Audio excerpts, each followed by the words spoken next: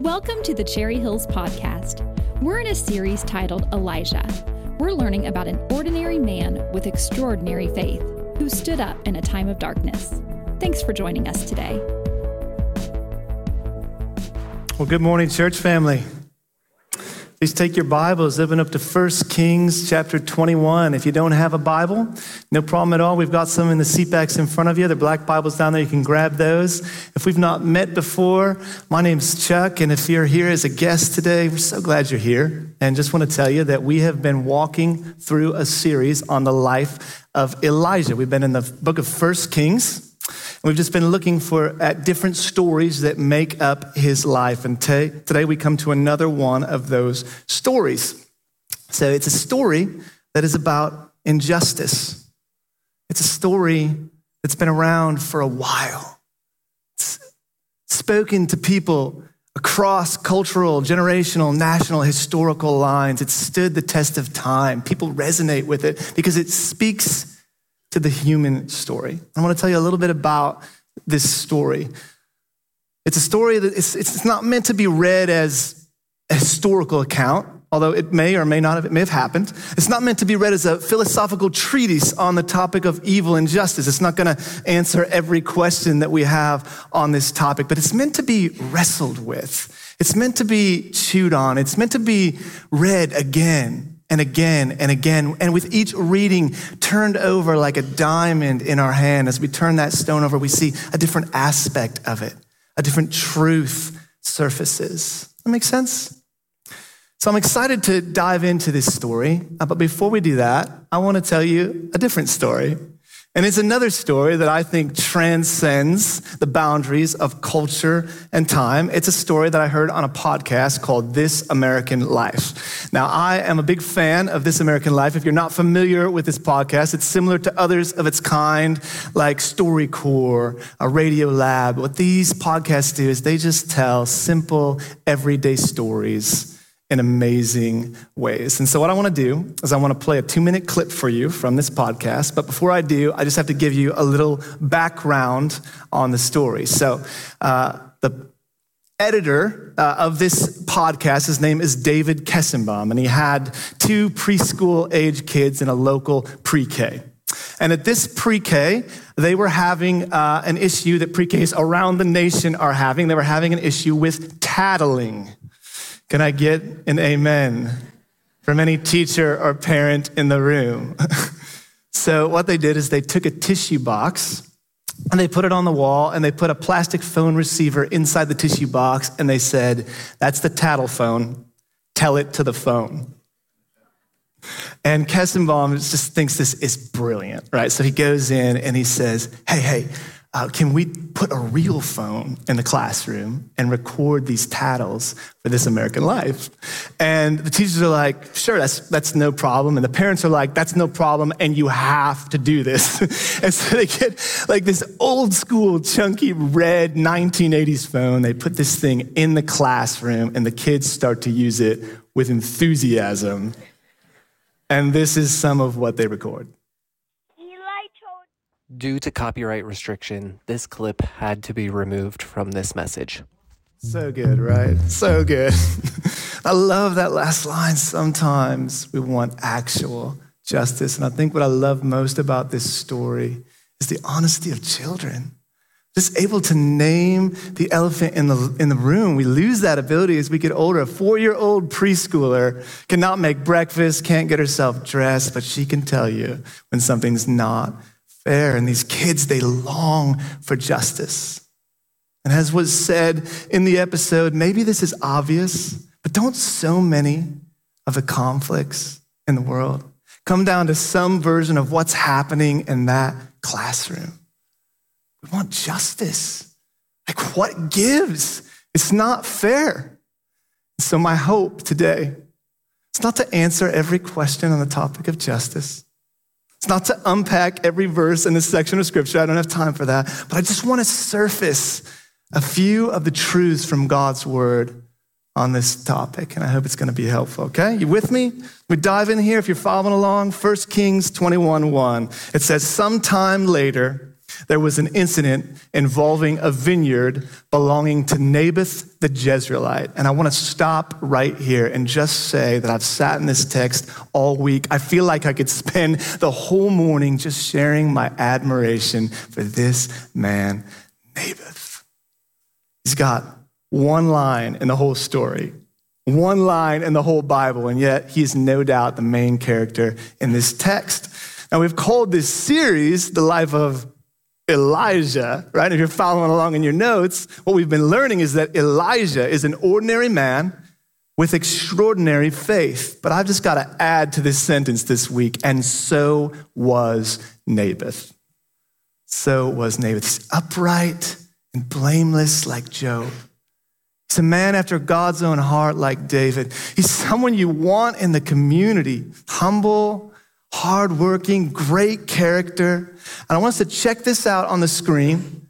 We're going to put Psalm 80 up here, verse 8 and 9. Psalm 80 says this. It says that Israel is like a vine the Lord brought out of Egypt, and he drove out the unjust nations, and he planted this vine, Israel, and it took deep root, and it filled the land. And the text goes on to say in metaphorical imagery that it blessed the surrounding nations. And so if Israel's a vine, then Naboth is like the tender fruit of that vine, quietly living out his faith in Yahweh in the shadow of the palace. If we continue, verse 1, the vineyard was in Jezreel, close to the palace of Ahab, king of Samaria. Now, if Naboth is like, gotta have this guy on the bus, like figure it out. I don't care what his role is, get him on the bus. Ahab couldn't be more opposite. Get this guy out of here. He's ruining everything. He's self-centered. He's greedy. He's not like Job. He's like Cain, who murdered his brother Abel, a man after his own desires. And he could care less about Israel. He could care less about others. He could care less about Yahweh, the Lord, or his commands. He should be the model Israelite because he's the king. But he's running after a different gospel, a shadow gospel. And what I want you to see in this text is there's a battle going on. There's a battle going on in this story, and it's more than a battle between Ahab and Naboth. But if you're following along in your notes, it's a battle between the kingdom of this world and the kingdom of God, between coveting and cultivating, between coveting and cultivating. I want to define these two words. To covet. To covet means to desire what belongs to another. Exodus 20:17 says, you shall not covet. It's in the middle of the 10 Commandments. And we say, what shall we not covet, Lord? The Lord says, I'm so glad you asked. Should not covet anything, nothing.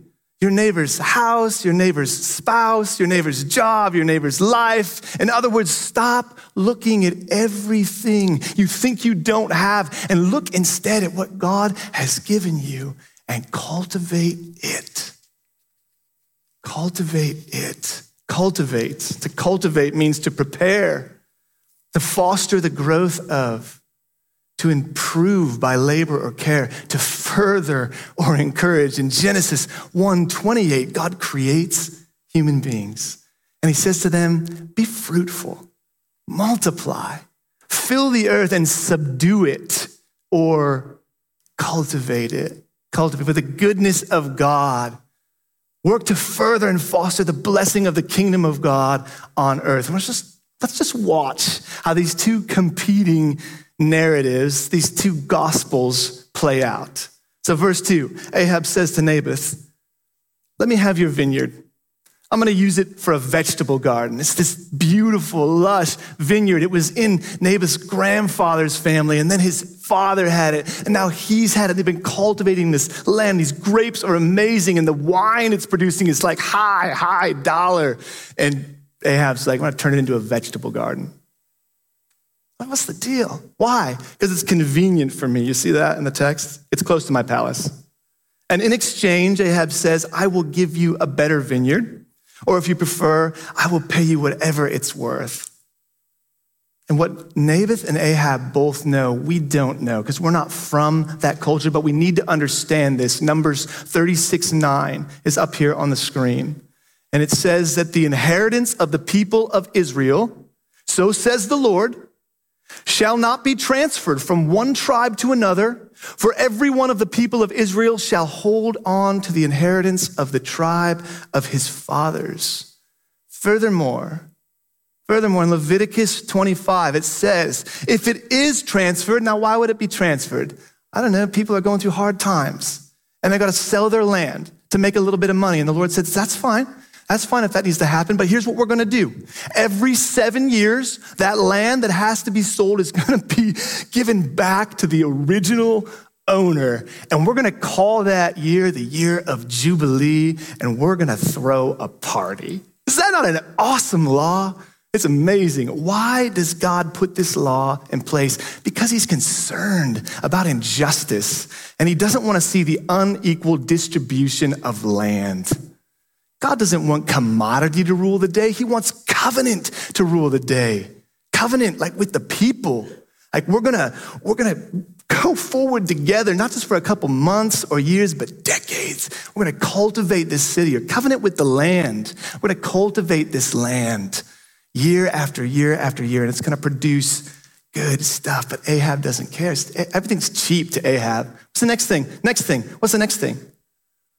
He's like the crooked or corrupt CFO, governor, politician, comes to your house if you work for him at night, and he says, here's what we're gonna do.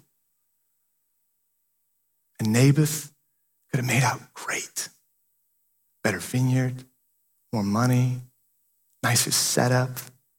But this doesn't happen today. It's so irrelevant, right? Why is there injustice in the world?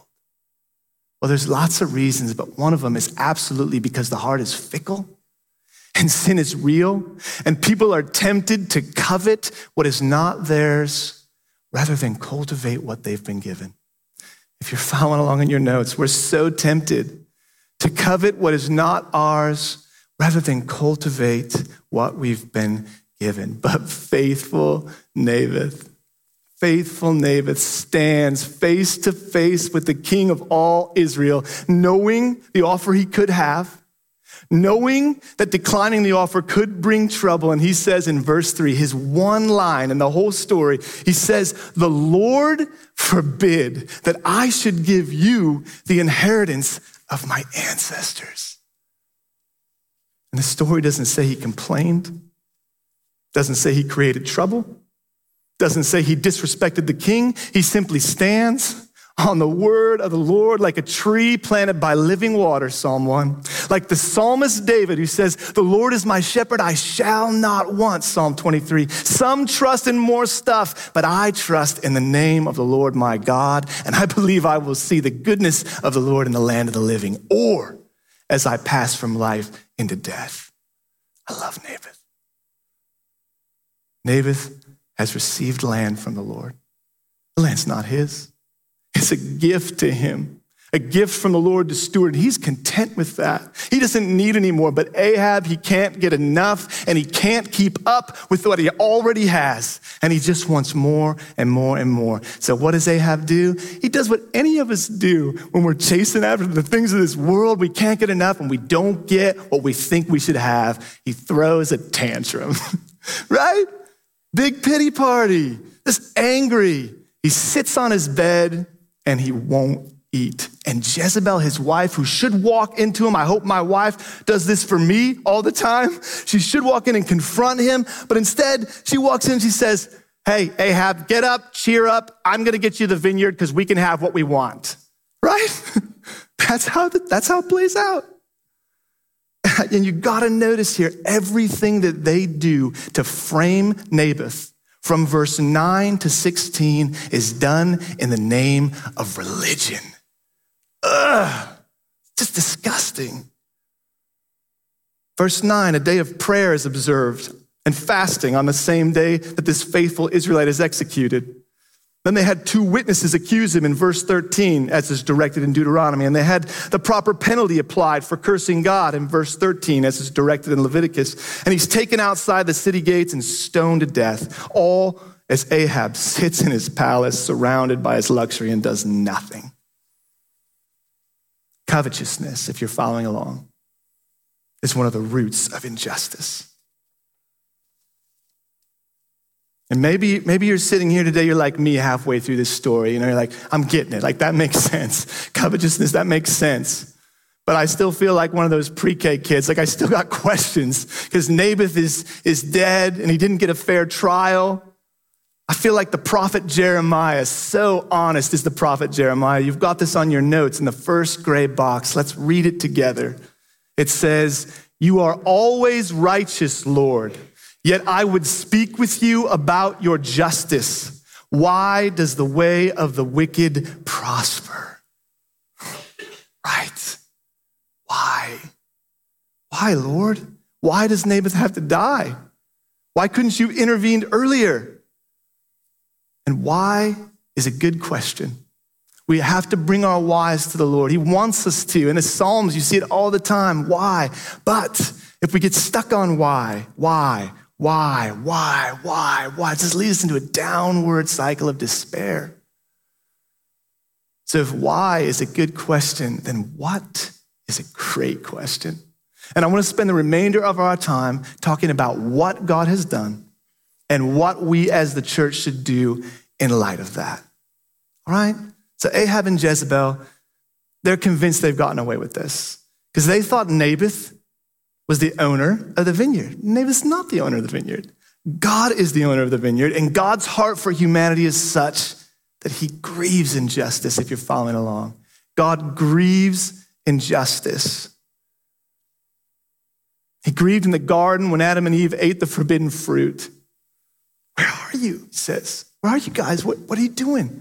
He grieved when Cain killed Abel, saying to Cain, "The voice of your brother's blood is crying to me from the ground." He grieved when all humanity practiced nothing but evil in the time of Noah. The text literally says it grieved him to the heart. Genesis 6:6. The counsel of Scripture screams that God is deeply burdened by the injustice his children face. It was Jesus, God in the flesh, who walked into Jerusalem and proclaimed over the city, "Oh, Jerusalem, Jerusalem, the city that killed the prophets."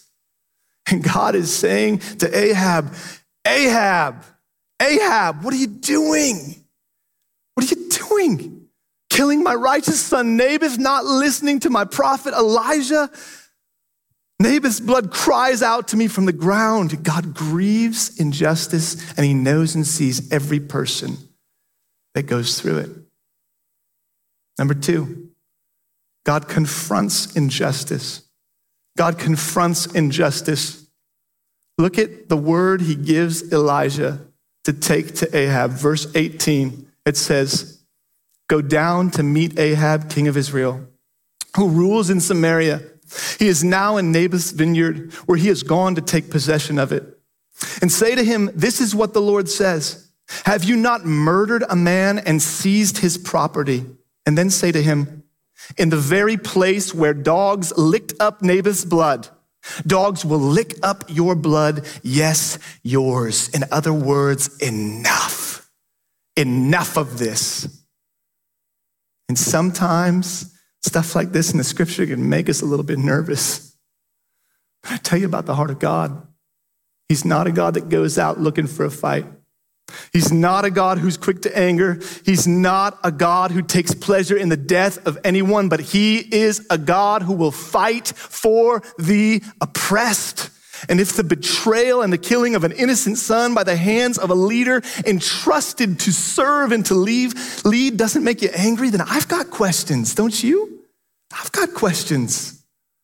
There's coming a day when all things will be put back to rights, and the Ahabs of the world who could care less about the pain that they cause will be held accountable. I don't know how exactly it's going to go down, but it's going to go down.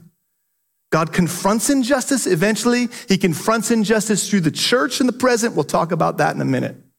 Number 3, God experiences injustice. say, what? God experiences injustice? But like, what other religious leader, God, anyone experiences injustice? Let's look quickly here at Psalm 73. We're going to put this up on the screen. It says, as for me, my feet had almost stumbled. My steps had nearly slipped, for I was envious of the arrogant when I saw the prosperity of the wicked. Another person, I love this, in the scripture, just wrestling with this topic. Then, on our notes, second gray box, let's read it together out loud. But when I thought how to understand this, it seemed to me a wearisome task until I went into the sanctuary of God. Then I discerned their end. Must be a different translation, is that right? Forgive me, that's my fault. Here's the question. He says, when I went into the sanctuary of God, then it made sense. Who's in the sanctuary? Who's seated on the throne in the sanctuary? Revelation 7:15 says that it's the Lamb of God.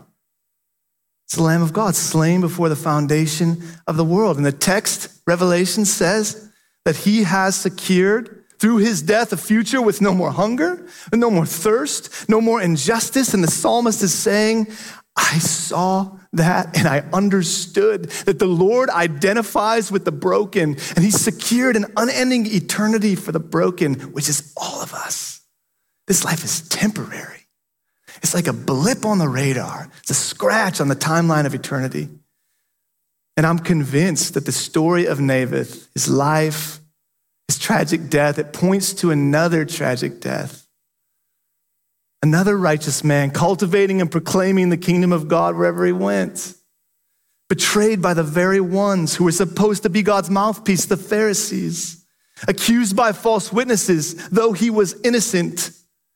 Killed outside on a cross on a hill called Golgotha outside the city gates. Jesus became the abused, he became the betrayed, and he now lives, having endured the cross and its shame, to look every innocent victim in the eyes on the other side of eternity and say, I understand. I was with you then, and I'm with you now. I told you this world's not all there is.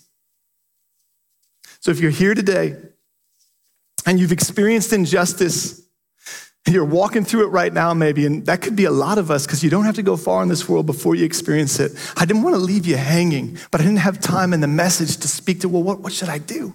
What should I do? And so on the back of the message notes, I've just listed 3 questions that I think might be helpful just to reflect on. Prayerfully, take some time.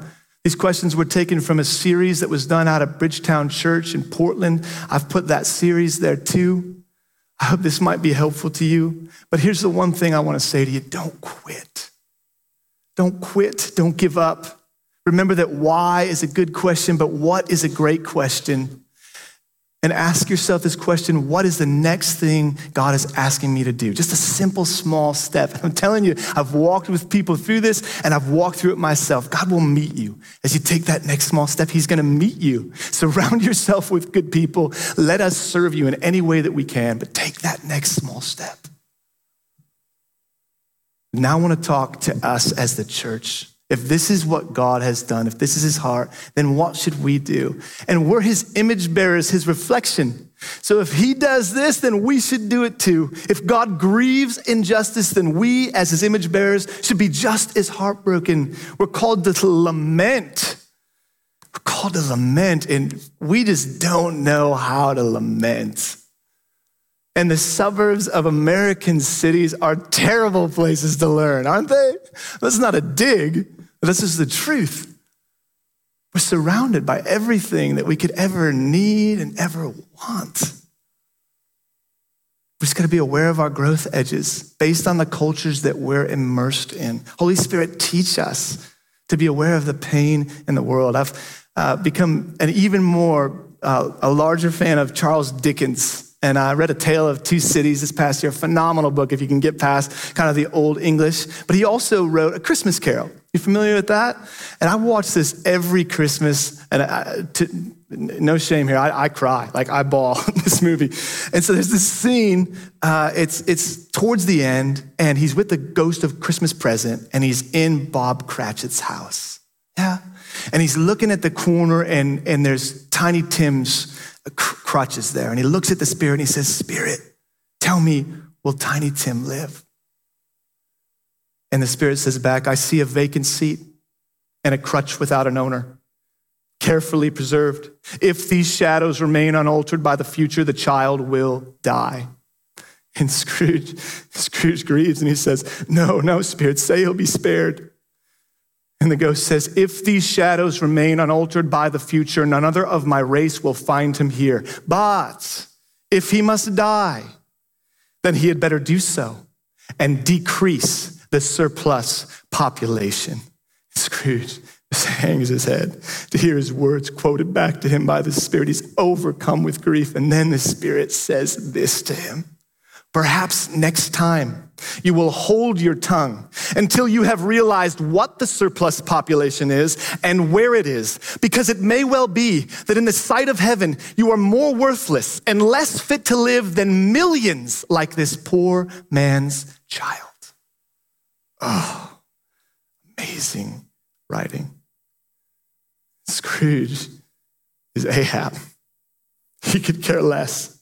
He's hoarding all this stuff he can get his hands on. And this is the turning point in his story when he finally sees for the first time those he hadn't been considering.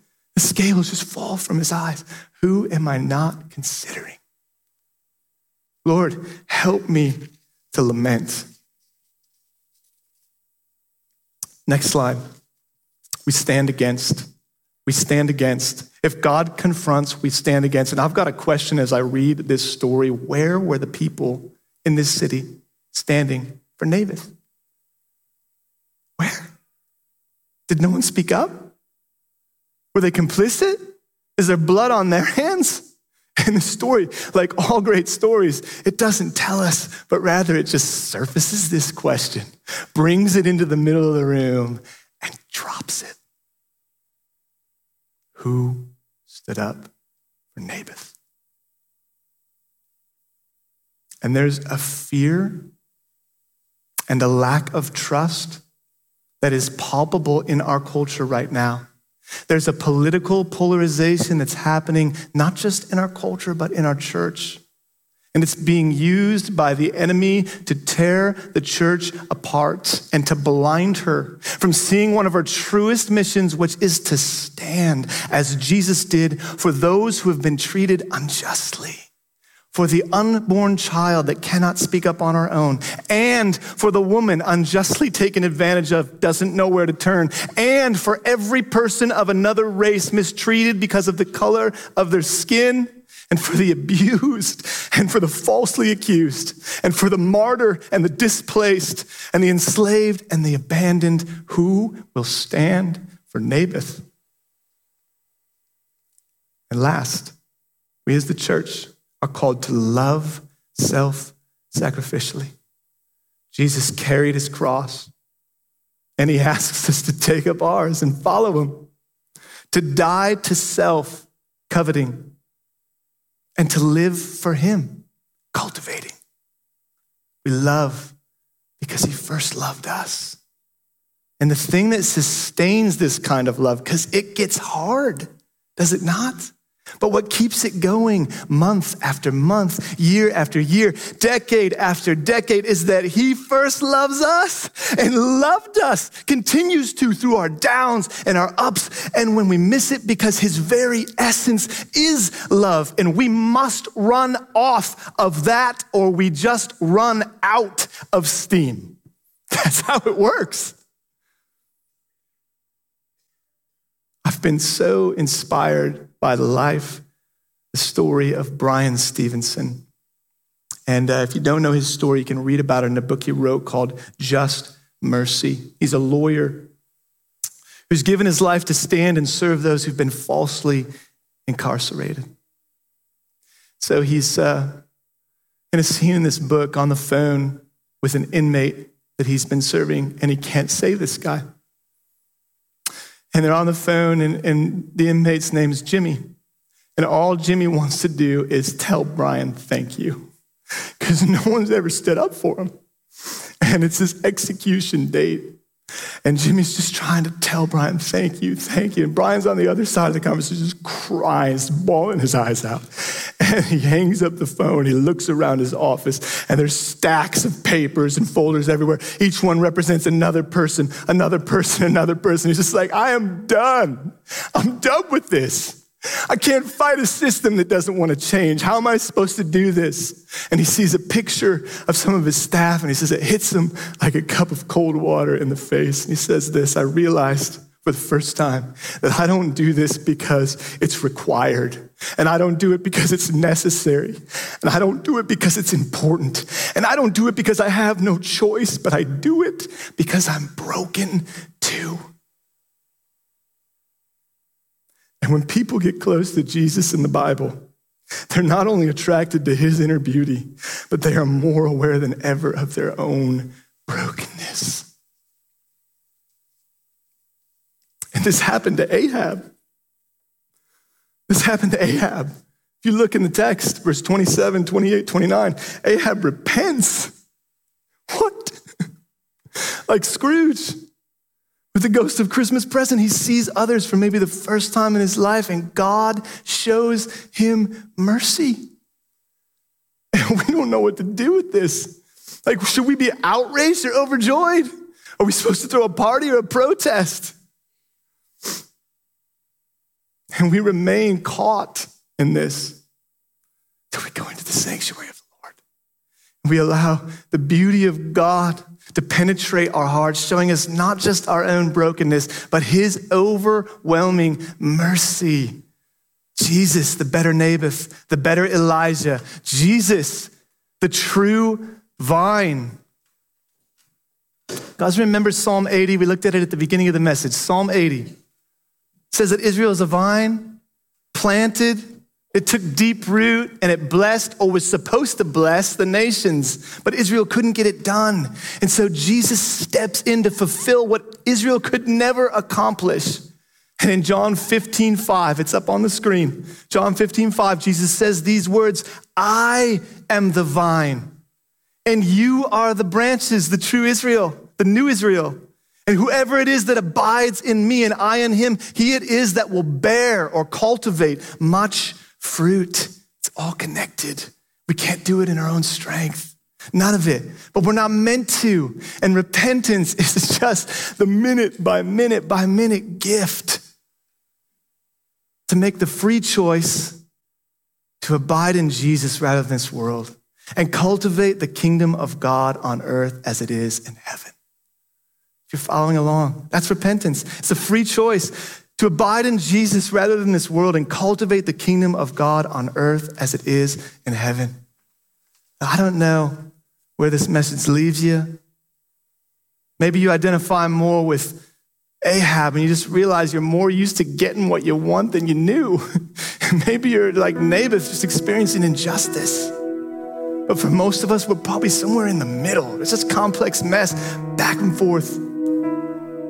Because isn't it the crux of it, when we're in the presence of the Lord, we just realize we're all like a bunch of preschool kids trying to wrap our minds around the subject of injustice and love. So the choir's gonna sing. I love it if we join with them and sing.